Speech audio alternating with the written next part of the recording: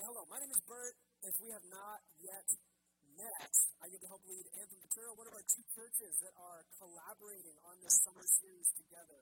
Before we dive in too much today, I want to let you guys know something that's going to be happening next week. Next week is kind of our official last week of our Devoted Church series together, and what we're going to be doing is we're actually going to be closing out our time kind of rallying around what it means to be the devoted church with a bit of storytelling.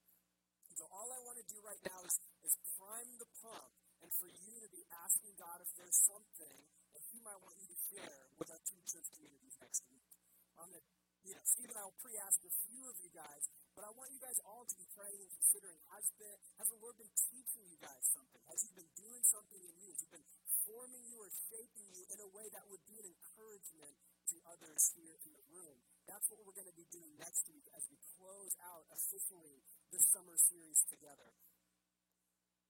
Steve read for us our primary teaching text over the summertime. We've been reading it every single week. We've been teaching out of it every single week. And really, why we've been doing that is because after a year, going on a year and a half, going on maybe 2 years of this COVID disruption, it was a divine opportunity to orient ourselves around what it actually means to be the church. To be the church in and out of season. To be the church in any time or place, or cultural context, or political context. And if you guys noticed, but right around March 2020, moving into April 2020, stuff started creeping up in culture. Maybe stuff that was under the radar, underground, started surfacing. Maybe some stuff started surfacing in you that was not great. I know for us, really early on, Sherry and I revealed some stuff in our marriage that needed some immediate attention. Some ways we're not communicating healthily. I know in our church, it started to raise some issues that we needed to figure out. And I think as the church, and certainly as our two churches, it revealed how we were faking disciples, not necessarily making disciples. How through the rote patterns and rhythms that we had developed unchecked before COVID, you and I were able to walk into this room, put on our good face, and say everything is great. And then all it takes is one little global pandemic to disrupt a lot of that. And suddenly you're not fine.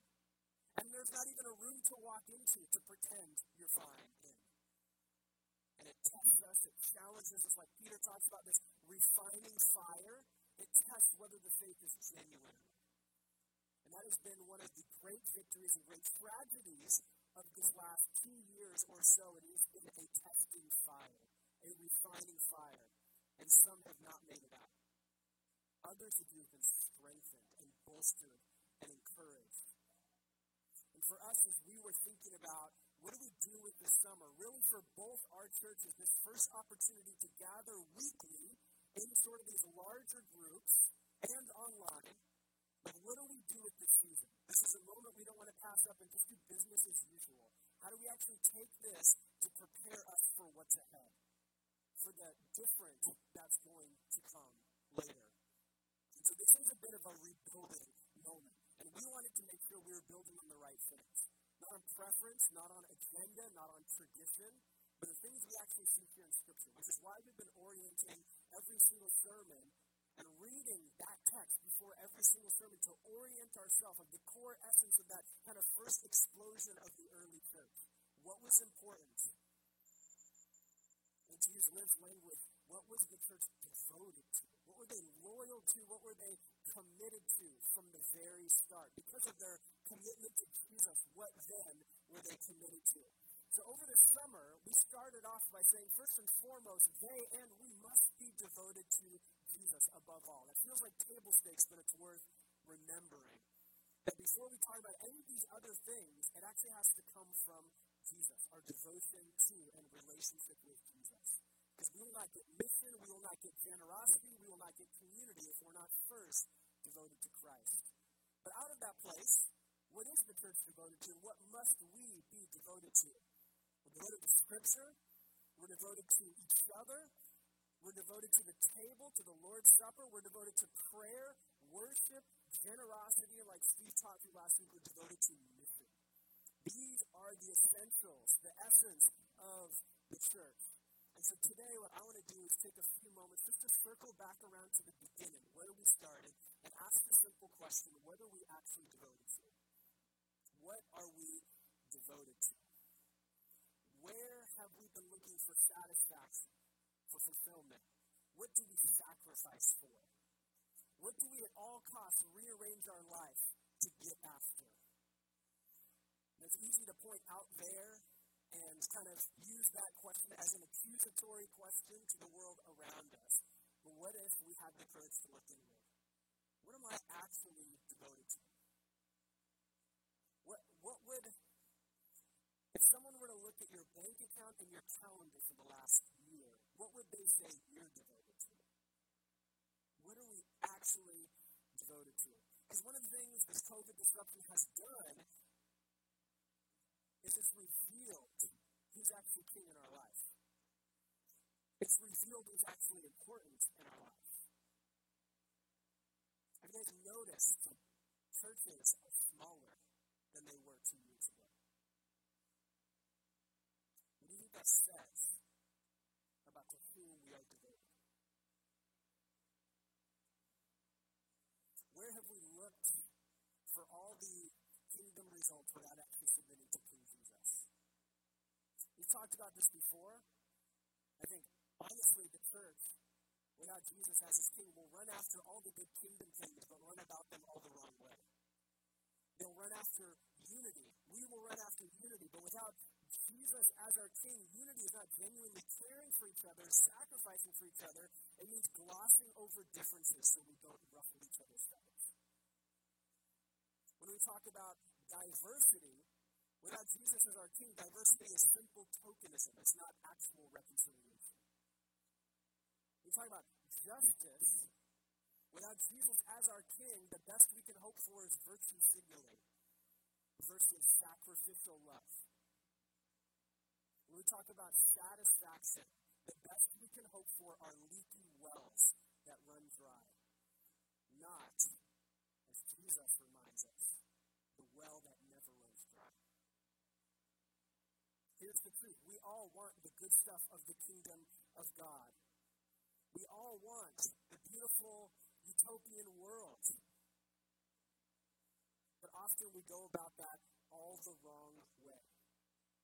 So 9 weeks later, I'm essentially asking the same question that we did when we opened up. What are we devoted to? What are you devoted to? If we want to be devoted to Jesus and all that he calls us to, that won't happen by accident. Can I tell you, churches 2 years ago were filled with people who thought devotion to Jesus would just happen to them. And then when disruption comes, what happens? It will not happen by accident or just by wishing it so. If you just think hard enough, if you just believe hard enough, it'll just happen to you. This devotion to Jesus takes two things. It takes participation on your part, and it takes intentionality. It takes purpose. So here's my premise for the morning, and here's what we're going to dig into. Devotion is formed by our worship. What you worship is what you're devoted to. What is king in your life is what you'll actually sacrifice for and be loyal to and be committed to. So devotion is formed by our worship. Whatever you worship as king, you will be devoted to and thus make all the sacrifices necessary to continue your devotion of that thing. And who or what we worship forms us into the kind of people that either, one, conform to the world around us, or two, can be transformed from the inside out by Jesus. Devotion is formed by our worship. And who or what we worship forms us into the kind of people that either get conformed to the world around us and look just like everybody else, or two, can be transformed by Jesus from the inside out. Devotion is about worship, and worship is about formation, how you are actually formed. If you've got your Bible, turn with me to the book of Romans, chapter 12. Romans, chapter 12. There are a couple of fascinating verses Paul gives us here in Romans, chapter 12, that we are going to camp out on. Romans, chapter 12, verse 1. I appeal to you, therefore, brothers and sisters, by the mercies of God, to present your bodies as a living sacrifice, holy and acceptable to God, which is your spiritual, what? Worship. Okay, three things about worship in these couple of verses. The first, as noted here by brothers, or we can read brothers and sisters, or we can read all y'all, everybody, is that everybody worships. And this is not even a uniquely Christian thing. This is a human thing. Everybody longs for something to put their worth. Longs for some place to put their worth. Everybody. Every single person. This is not a uniquely Christian thing. Paul's not talking to pastors. He's talking to the church, but we can even broaden this. Everybody worships. Everybody does.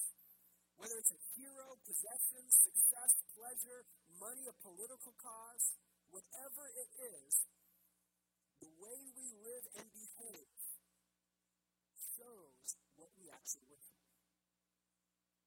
It's in our very nature to worship. And that inner drive is actually God-given.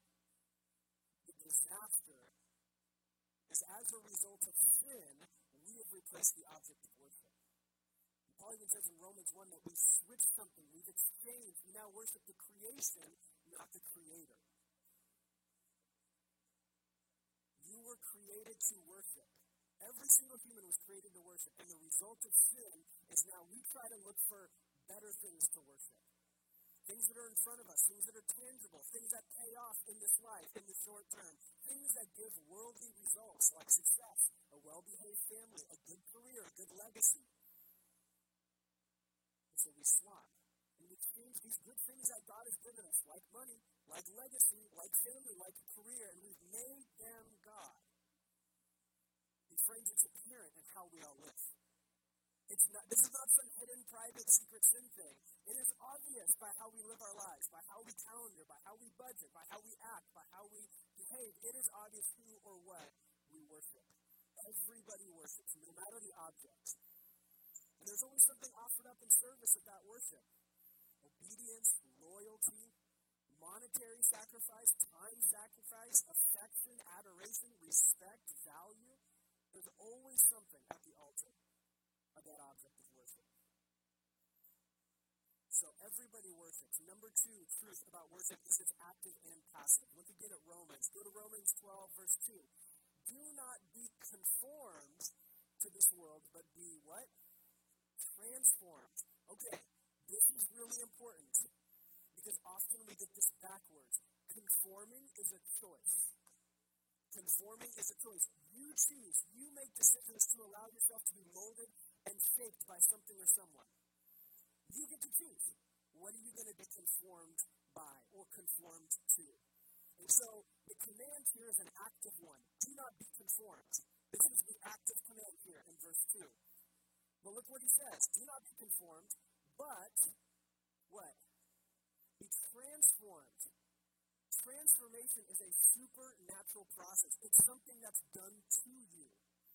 It's the result of God's Spirit at work in your life. Be transformed. It's like this passive instruction. It's open yourself up to the transforming work of the Holy Spirit. Don't be conformed. That's the active command.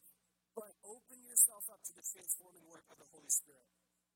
Writer and author James K. Smith says this: worship is the arena in which God recalibrates our hearts, reforms our desires, and rehabituates our love.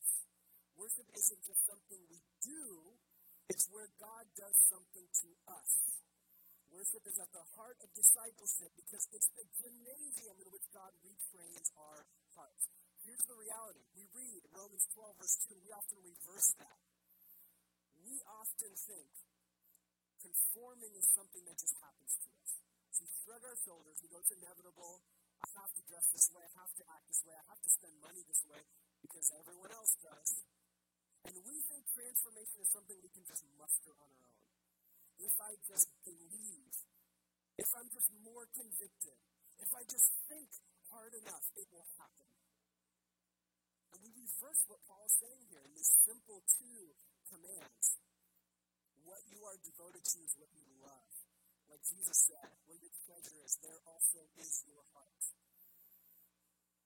What are you devoted to? Paul's instruction is you choose what you get to conform to. Then God is the one who transforms you from the inside out. You can't muster transformation on your own. If you're wondering why you're not changing, because you're just thinking harder. If you're wondering why you can't break that bad habit just because you want to break that bad habit, it's because you're still conforming to the world. And just hoping transformation comes because you want it to come. Paul's instructions is when you are conformed to the image of Jesus, transformation comes. When you start to align your life more to the way of Jesus and less like the way of the world, transformation happens from the inside out. Number one, everybody worships. Number two, worship is active and passive. Number three, worship forms and it deforms. What you are devoted to is what you love. It will form you. What you love forms who you are. The things you do something to you. So if our desire is to follow and be changed by Jesus, then we must love and worship and be devoted to Jesus over things like our job or money or family or whatever that thing is. Because worship forms and it deforms. Jesus said you can't serve two masters, right? You'll either, what? Love one or hate the other. Be devoted to one, not the other. You can't have it both ways. Jesus, of course, is talking about money. So you can't serve God and money. And Jesus knows at the root of our idolatry is often money and success. So you can't serve two masters. You can't have it both ways. Worship forms us into the image of Jesus by directing our loves, our devotion to Him over other things. And it deforms us from the image of the world by directing our loves, our devotion to Him over other things. Or it can be the other way around. Here's the beauty. You get to choose. What will you be conformed by? This is not something that happens to you. You get to choose with your mindset, with your life, your behavior, your time, attention, and money, what you are formed by. What you are conformed to. Paul says, present your bodies as a living sacrifice, holy and acceptable to God, which is your spiritual worship. Do not be conformed to this world. Same author, once again, James K. Smith, says this about Christian worship. We should recognize Christian worship is essentially counter-formation to those rival liturgies, which is the way you live, we are often immersed in. Cultural practices that covertly capture our love and longing, miscalibrating them, orienting us to rival versions of the good life. Liturgy, as I'm using a word, is a shorthand term for those rituals that are loaded with an ultimate story about who we are and what we're for. They carry within them a kind of ultimate orientation. So Christian worship is counter-formation. Have you ever sang a song that James or Jeff leads us in, and are maybe slightly convicted that you don't feel that lyric is quite true of you yet? That's okay. That's all right. Because just by singing it, we're opening ourselves up to the Holy Spirit to start doing stuff in us. Prone to wander, Lord, I feel it. Prone to leave the God I love. What? Take my heart. Opening ourselves up. Take my heart and seal it. That's what worship does to us. It counterforms us. That song is going to trail you as you leave here. As you head to lunch, as you head to dinner, as you head to your work week or your school week or whatever's coming up, prone to wander. I think that's going to rattle inside your head. Prone to leave the God I love. Yeah, that's true of me. Devotion is about worship. Carlos did a great job reminding us about that a few weeks ago. Where our idols are, where our worship is. Worship is also about formation. It forms who you are. And if we're about our devotion to and worship of Jesus, or if we think worship is just those songs on a Sunday, we fool ourselves into thinking that worship is something that it's not. It's just a few songs and nothing more. It's that sweet Hillsong album in the car. That sweet Maverick City drop. Whatever it is, we think that's it. But it doesn't touch anything else. I get my feel-good fuzzies, and then I can move on with my day. It is about so much more. And when we do that, we leave ourselves open and ready to be formed by the world around us. Because we have so limited what worship actually is. The truth is, we are always being formed into something. The great theologian Martin Luther reminds us that there are three great enemies of spiritual growth, of spiritual formation, if you will. The world, the flesh, the enemy. The world, the culture around us, the flesh, our own inward desire, and Satan and his demons, the enemy. All are trying to deter us and detract us from being formed into the image of Jesus. These are powerful forces that are at work from the moment you wake up, whether you like it or not.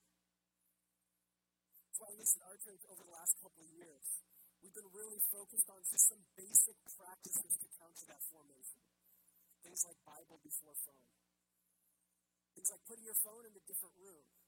Because let me just, if this has become a practice that's been in our household that has been like nothing short of life-changing. If the first thing I do when I wake up in the morning is reach over, grab my phone, start scrolling, I'm immediately being formed by the emails, the news stories, the social media, the text messages, and not by Jesus. Simple, tiny practice of rebellion in my day to the world around me. To go first and foremost, if it's a moment of quiet, if it's reciting Psalm 23, if it's remembering the Lord's Prayer, if it's heading straight to Scripture, or if it's just like rolling out of bed and for a moment saying, Jesus, my day is yours. I'm already being formed into a different way, but it takes intentional practices to counter the formation of the world around us. The question is not, are you being formed, but who or what are you being formed by?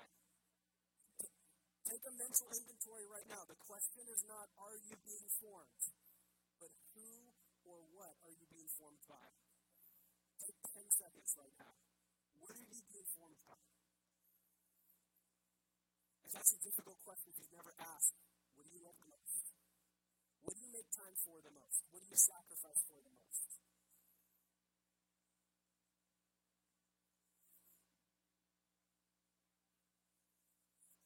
In part, the answer to that question is also the answer to the question, what do you devote to? Paul, here in Romans 12, these two brilliant verses, gives us a renewed vision for being devoted to Jesus. His answer to the conforming power of the world is to be transformed. How? He goes on to say, by the renewal of your mind.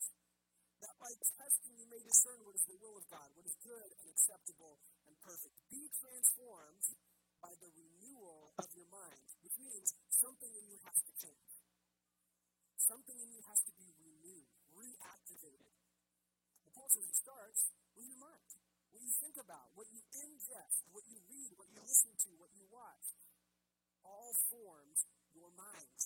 And Paul says transformation comes through the renewing of your mind, so that we can test and discern what is the will of God. Paul says the will of God can be known. You catch that? If our mind is renewed and we're not being conformed to the world, but rather to Christ, we're being transformed from the inside out, we can know the will of God. What is good? What's acceptable? What's perfect? We can be ready to receive those things. How many of you guys would love to know the will of God? I certainly would. Worship, devotion is more than just singing on Sunday. It's certainly not less, but it is certainly more. And somehow, by offering up, to quote Paul, our entire bodies, our entire lives, our minds are renewed, and our lives are transformed. So, start by offering up every part of us, our schedule, our bank account, our voice, our speech, our thought patterns. We give time to our physical, actual bodies. That's why like prayer postures or worship postures are really helpful to align our hearts and our minds. We start by offering up everything inside of us. We're choosing to be conformed by Jesus and how we spend and how we make time, and how we are committed and present with each other. Then God goes about transforming us from the inside out, gives us a renewed mind, and our lives are transformed. And we can actually not even just know, but stay in step with the will of God, what is good and acceptable and perfect. But it starts by offering up your life. So what part of you are you unwilling to give to Jesus? What part of you do you hold back? You say, that's for somebody else, it's not for me. Worship that restores us is worship that restores us. We buy into a different story for life. We buy into a different vision of the good life. So we have this renewed mind, a renewed vision for devotion to Jesus.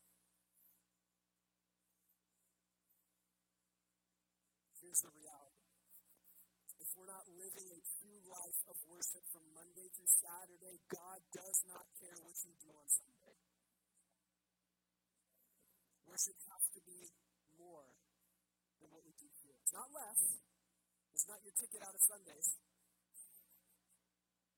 But it has to be more. David reminds us in Psalm chapter 21, one of his most famous psalms, "For you will not delight in sacrifice, or I give it.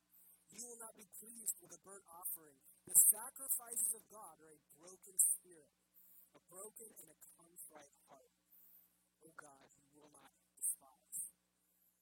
And a bit of what Paul's saying in Romans 12 is a reforming of what David said in Psalm 61. Transformation comes from the inside out. In David's time, a person could only approach God with a sacrifice or an offering. It's how you showed your devotion and worship. David understood that God truly desired a heart that was humble before him. It's not something that happens overnight. Thank the Lord Jesus. But it's something that can only be accomplished through a lifestyle of worship. But here's the thing. I don't want to stop in those two verses, because David says, if we get the heart right, our posture, our desire, our love, God actually loves our worship. Look at this, verse 19. Then you will delight in right sacrifices and burnt offerings and whole burnt offerings. Then bulls will be offered on your altar. God desires a contrite, broken heart, a broken spirit. Once he has that, he loves your worship. Bring it. Sing those songs. Give that money. Give up your time. Whatever it is. Like whatever that spiritual act of worship is, God loves it if he's got your heart.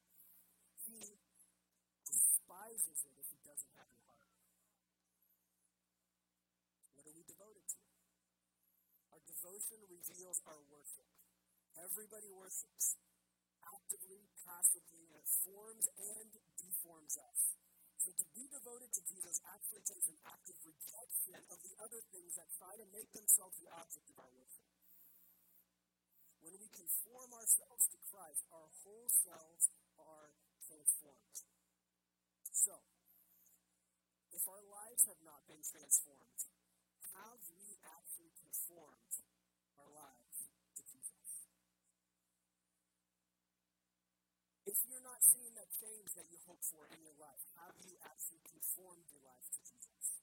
If you can't break that habit or that addiction, have you actually started by conforming to Jesus? If you're not experiencing financial freedom, have you started by conforming your life to Jesus? If you feel stuck in a rut at your job, have you started by actually conforming your life to Jesus? That comes first. Do not be conformed to the world. Devotion is formed by our worship, and our worship forms us into the kind of people that can be transformed by Jesus. Now, the gospel says this kind of conforming and transforming are possible through the love of God. The finished work of Christ and the ongoing work of the Holy Spirit. Paul reminds us in Galatians 2:20, I've been crucified with Christ. It's no longer I who live, but Christ who lives in me. And now the life I live in the flesh, I live by faith in the Son of God who loved me and gave himself for me. It is through tremendous power, what he achieved on the cross and the ongoing work of the Holy Spirit, that we can be changed. It is beautiful. It is possible. It's promised. It's expected. But it's not inevitable. You guys hear that? It's promised, it's expected, and it's possible. But it is not inevitable just because we want it to be. It takes participation and intentionality.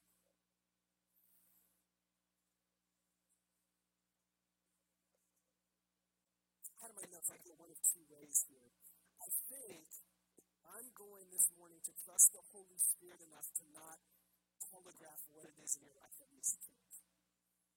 I trust the Holy Spirit's at work convicting, doing what he does best. And so I simply want to end by drawing our eyes to Paul's word in Colossians 3. And we're actually going to go into worship, so would you stand with me? And if you're comfortable, if you're able, go ahead and stand. And as a simple bodily posture, just put your hands out in front of you. Now, this is not mystical. It doesn't make you into a charismatic overnight. It just simply puts your body in a posture that we want our heart to be in, which is to receive. We have open hands. We want to receive. That's the posture we want for our heart. So we're just going to model that with our bodies. As Paul says, present your body. So we're going to do that. Colossians 3. If, then, you have been raised with Christ, seek the things that are above, where Christ is, seated at the right hand of God. Set your minds on things that are above, not on things that are on earth. For you have died, and your life is hidden with Christ in God. When Christ, who is your life, appears, then you also will appear with him in glory. Put to death, therefore, what is earthly in you: sexual immorality, impurity, passion, evil desire, and covetousness, which is idolatry. On account of these, the wrath of God is coming.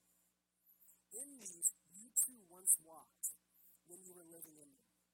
But now you must put away them all: anger, wrath, malice, slander, and obscene talk from your mouth.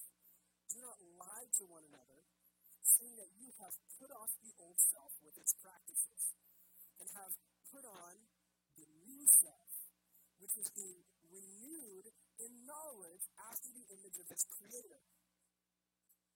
Here, there is not Greek and Jew, circumcised and uncircumcised, barbarian, Scythian, slave, free, but Christ is all and in all. Put on then, as God's chosen ones, holy and beloved, compassionate hearts, kindness, humility, meekness, and patience, bearing with one another. And if one has a complaint against another, forgiving each other. As the Lord has forgiven you, so you also must forgive. And above all, put on love, which binds everything together in perfect harmony. And let the peace of Christ rule in your hearts, to which, indeed, you were called in one body, and be thankful. Let the word of Christ dwell in you richly, teaching and admonishing one another in all wisdom, singing psalms and hymns and spiritual songs with thankfulness in your hearts to God.